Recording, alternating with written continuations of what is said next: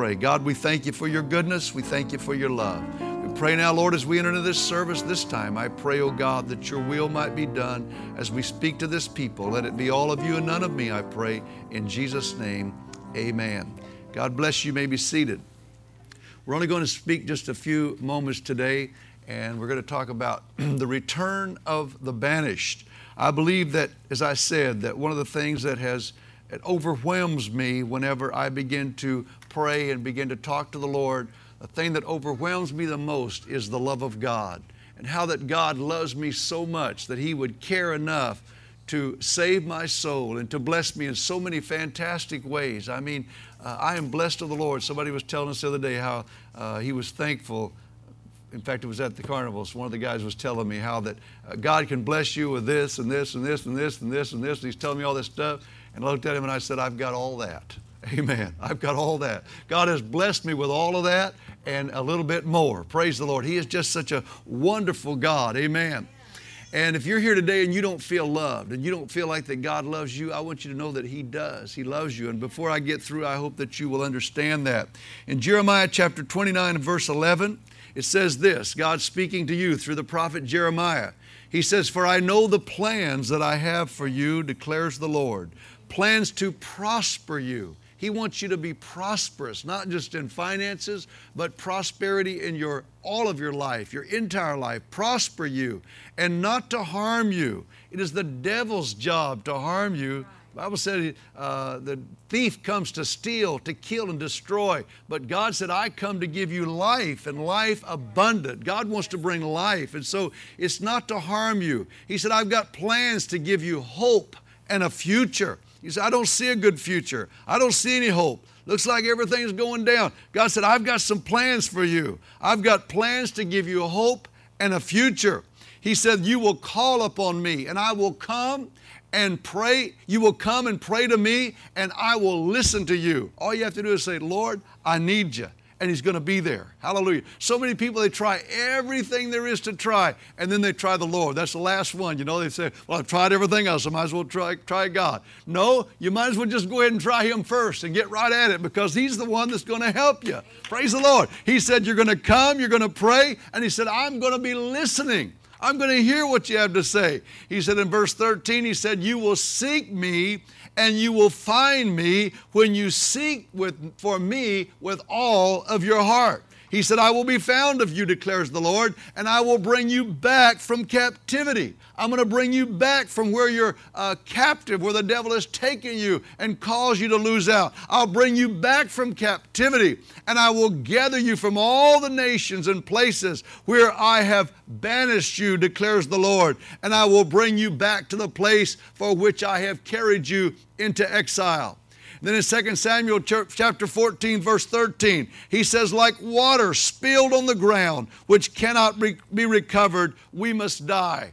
That's the only sad thing we have to say to you today, is that all of you is going to die. You know, it's a 1 out of 1. You know, everybody dies. You say, well, you know, I think I'm going to live forever. Well, I got news for you. You won't make it. 50 years from now, this congregation will be totally changed.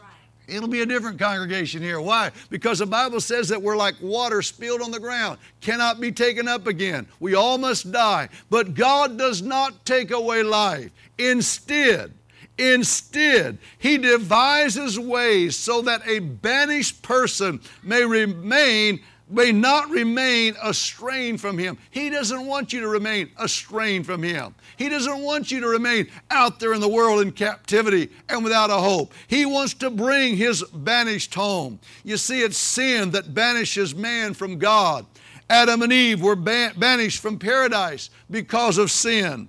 The only reason that people will be banished from heaven is because of sin. Sin and God do not go together, for God is holy and God is love. The carnal mind is not subject to the law of God, and we like sheep have all gone wandering astray, and we are hopelessly sometimes in a world of sin. But Jesus loves His banished children, and He wants to bring them back to Him. That's what drove Him to the cross. That's what caused Him to die on the cross, was for the sins of mankind. John 3:16 says, for God so loved the world. He loved the world that He gave His only begotten Son. That's how much He loved. He loved it enough to give His only begotten Son, that whosoever would believe in Him would not perish, but could come to everlasting life. Everlasting life. Not death, but life. For God sent not His Son into the world to condemn the world, but that the world through Him might be saved. God plans ways for bringing the banished back to Himself. You see, it's sin that Melvin was talking about this morning, all those sins that he had written down there on that paper. Sin, it produces confusion in our lives, and it runs against the desires of God. And sometimes it lays such a strong hold upon the human heart that only the infinite wisdom of God can find ways by which to bring that person back to Himself. But God knows how to bring the banished home. Amen. God sent His Son into the world as a sacrifice for sins. Galatians chapter 4 verse 4 says, but when the time had fully come, God sent His Son, born of a woman, born under the law. Why did He do that? To redeem those who were under the law, that we might receive the full rights of sons. What does that mean? It means redeemed from the law of sin and death. He came that He might redeem us from the law of sin and death. And not only just to redeem us from the law of sin and death, but the Bible says that He wanted to give back to us what He had given to Adam in the first place, and that was the right to be a son of God. Amen. He says, and because you are sons, God sent His Spirit of His Son into your heart, and the Spirit that comes into your heart cries out, Abba, Father. Amen. Once again, back into perfect relationship with your Father. Hallelujah. I thought of a story that I read one time from Joni Eareckson Tada's book, Heaven is Our Eternal Place. She talked about this little boy that was at camp, and at the end of the camp, everybody was talking about, how much they enjoyed the camp and how much fun they'd had. And this little boy, he came up, and it was his turn, and he said, I've had a really good time here, but he said, I really want to go home. I really want to go home. And they asked him, I said, what do you say? He said, because I want to see my Father. Amen. And that's kind of the way it is with us sometimes. We're in this world and we love to be with each other, and we like being here because the family of God's a great bunch of people, but really down inside of us, there's a desire to go home and see our Father. Hallelujah. We want to go see the one that saved us, amen, and brought us out of a world of sin into this great and glorious salvation that each and every one of us enjoy today. Amen. I saw this picture. I didn't have time to get it up there, but there was this picture of it showing where the man comes home to God, and he's in the arms of the Lord, and he's got his crown there beside of him. God says we're going to get a crown one of these days, but when you come to the presence of the Lord, you're not going to be concerned about a crown. The only thing you're going to be thinking about is the fact that you want to see your Father. Amen. The one that gave you salvation. And it goes on to say, so now you're no longer a slave, but now you're a son. And since you're a son, God has made you an heir. An heir, what? To a kingdom. Hallelujah. He came to set up a kingdom, and each and every one of you today that have given your heart to the Lord, you are an heir to all that God has provided for every one of you. And it would take me the rest of the day to tell you about all the things that God has made you an heir unto. God sent His Son into this, and of His Spirit, He sent His Spirit into this world to help us overcome sin. Luke 24:49 says, but behold, I send the promise of my Father unto you, but tarry you into Jerusalem until you be endued with power from on high. He gave you power to resist sin, power to be a son and not a slave to sin. He gave you power to overcome. Romans 8:2 says, for the law of the Spirit of life in Christ Jesus has now made me free from the law of sin and death. Turned your whole life around and got you going in the right direction. God's restoring love is always reaching out to the brokenhearted. John 10:27 says, my sheep hear my voice, and I know them, and they follow me. I give eternal life to them, and they shall never perish, but no one shall snatch them out of my hand. My Father who has given them to me is greater than all, and no one is able to snatch them out of the Father's hand. Doesn't that just give you comfort today? To know that He's in your hand and that nobody and nothing can get you out of His hand. The only one can get out, only way you get out of there is you get out yourself. Because as long as you want to be in there, nothing is going to be able to separate you from the Lord. The Lord is my shepherd and I shall not want. I love this. Zechariah chapter 10 and 8, he said, I will whistle for them and I will whistle for them and gather them and I will redeem them. In the King James it says, I will hiss for them. And I looked at that real closely, and it's kind of about the shepherd, that the sheep know the voice of their shepherd.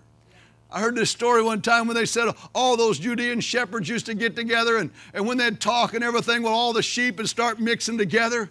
But whenever at the end of the day, when they were ready to go to their different places, well, each shepherd would just take off and they'd just start whistling. And all those sheep, they just begin to follow the path of where their shepherd was going. They just knew the whistle of their shepherd. I don't know if you know it today, but down inside of you, there's a homing device. There's a homing device that really what you really want is Almighty God. You want to come home to your Father. You've tried to fill yourself with everything under the sun, trying to make yourself happy, but you're never going to make yourself happy with the things of this world. What's inside of you says, what I want most is my Father. What I want most is to see Him someday and to see Him in peace. Hallelujah. Hallelujah. Hallelujah. Romans 8:38 said, for I am persuaded that neither death, nor life, nor angels, nor principalities, nor powers, nor things present, nor things to come, nor height, nor depth, nor any other creature shall be able to separate us from the love of God, which is in Christ Jesus our Lord. Jeremiah 31:3, the Lord appeared to us in the past saying, I have loved you with an everlasting love. And I have drawn you with loving kindness. Loving kindness. They asked the little boy one time, the little orphan boy, they asked him, they said, what's loving kindness? He says, well, he said, most of the time, every day we get bread and we get butter on it. He said, that's all, that's love. He said, man, it's fantastic. I know they love us. They give us bread and butter every day. But he says, once in a while, he said, they even put jam on it, and that's loving kindness. Hallelujah. Man, you get some jam on there, that's loving kindness. The Bible says He not only loved us with an everlasting love, but He loves us with loving kindness. Hallelujah, you get double your pleasure when you serve Jesus Christ. Loving kindness. God devises ways for the restoration of those who backslide against Him. You may have gone away from God, but I want you to know that God is always reaching out to you. He's always trying to bring you back. How does He do that? He does it by chastisement. He does it with a rod of correction. He doesn't strike you, but He'll push you this way and He'll push you that way and He'll prod you this way and try to work you back into His kingdom. Always trying to get you there. He'll do it through frustrations. All kinds of frustrations come up in your life. What's He trying to do? Drive you back to Him. He does it through pain. He does it through sufferings. Sometimes I watch people, one person told me the other day, said, well, I can't serve the Lord right now. I'm just too busy. I thought in my mind, well, there's going to come a time when you're not going to be too busy, because tragedy and suffering comes to the life of everybody. And sometimes that pain and that suffering in that, when you're laid up in that hospital bed, you start thinking about, hey, I better get my life right, because, I'm not going to live here forever.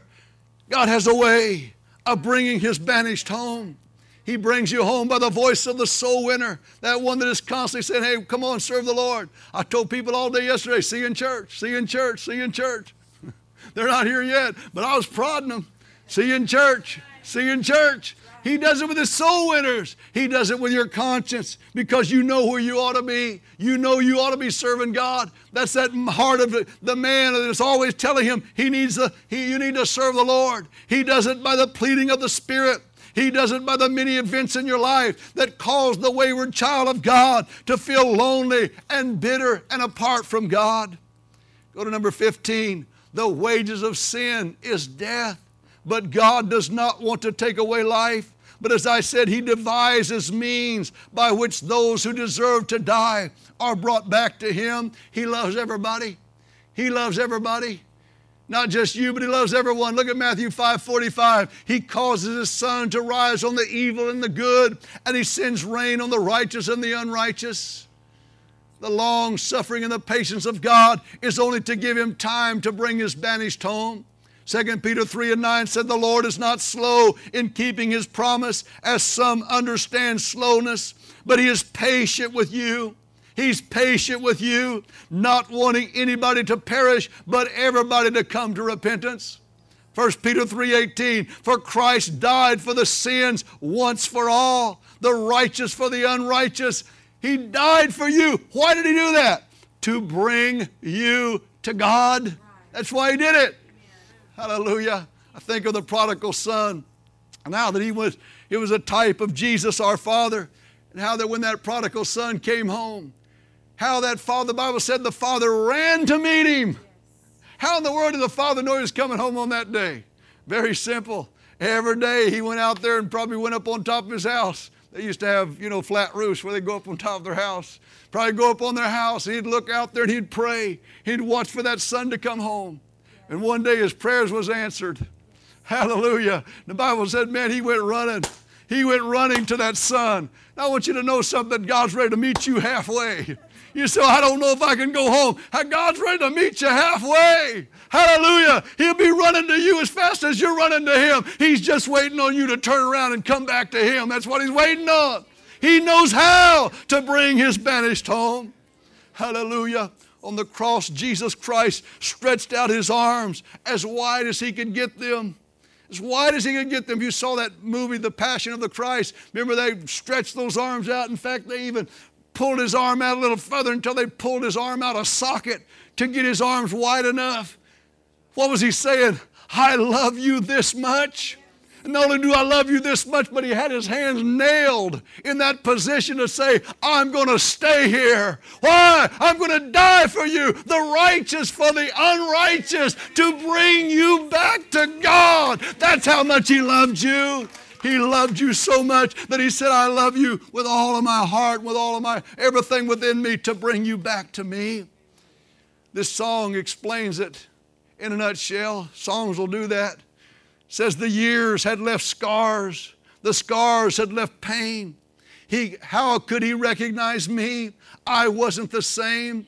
I knew I should pay, and I knew the price. For justice and law demanded my life.